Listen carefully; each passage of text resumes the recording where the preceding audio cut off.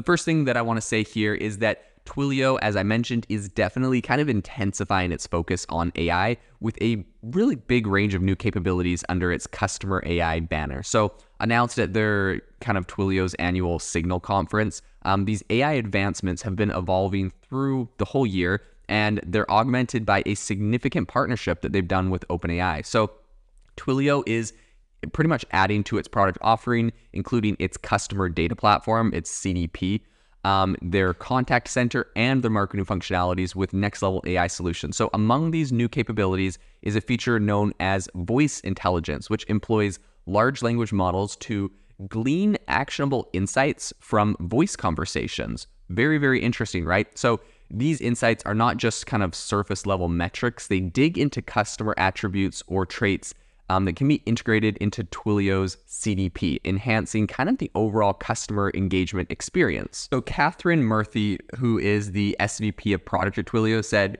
customer AI is both predictive and generative.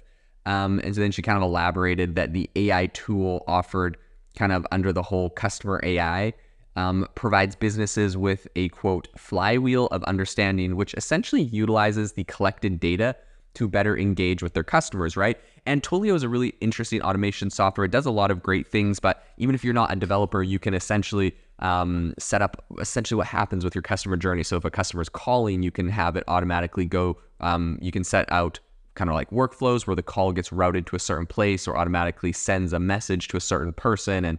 And you can kind of build out these workflows. There's a ton of different products that they have, but essentially, because they integrate with a lot of different like customer calling and messaging and those types of software, they have a lot of data around conversations that customers are having, like that's customer service or sales or other areas. And they're leveraging that to essentially build these really impressive AI technologies. So customer AI predictions is one of these predictive features that Twilio is rolling out. So the tool uses customer data and events to build models that can anticipate a variety of outcomes. So from a customer's lifetime value to their likelihood to make a purchase or even churn.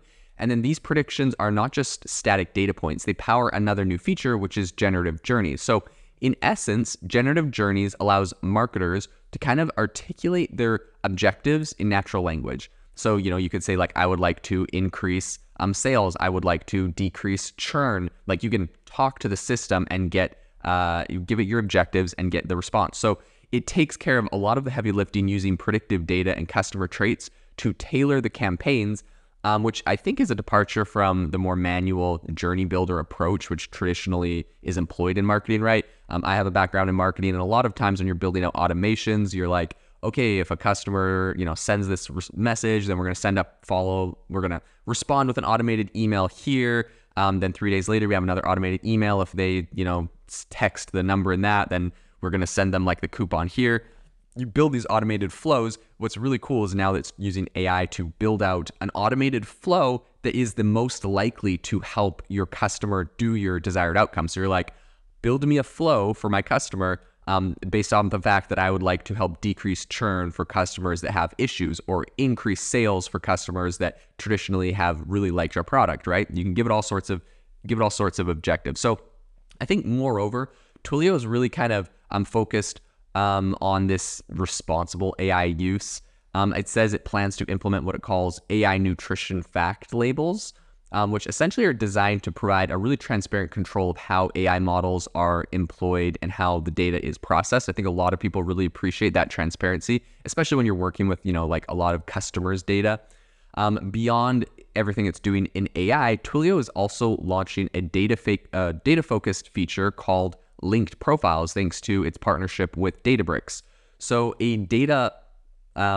So essentially utilizing Databricks' kind of Delta Lake and also Delta sharing technologies, linked profiles enables organizations to understand customer relationships at a household or even an account level. So for instance, this can aid in kind of comprehending various buying roles within complex B2B or B2C scenarios. So one of the key advantages of Twilio's partnership with Databricks is the ability to use a zero-copy architecture. So this technology allows data to be shared across profiles without the need for redundant copies and really kind of is streamlining the data management process. So Murphy also hinted at the potential for further collaboration between Twilio and Databricks, particularly in the AI space, given that Databricks actually, they just recently acquired Mosaic ML. I covered this a while back, but they acquired Mosaic ML for $1.3 billion to essentially expand their AI capabilities.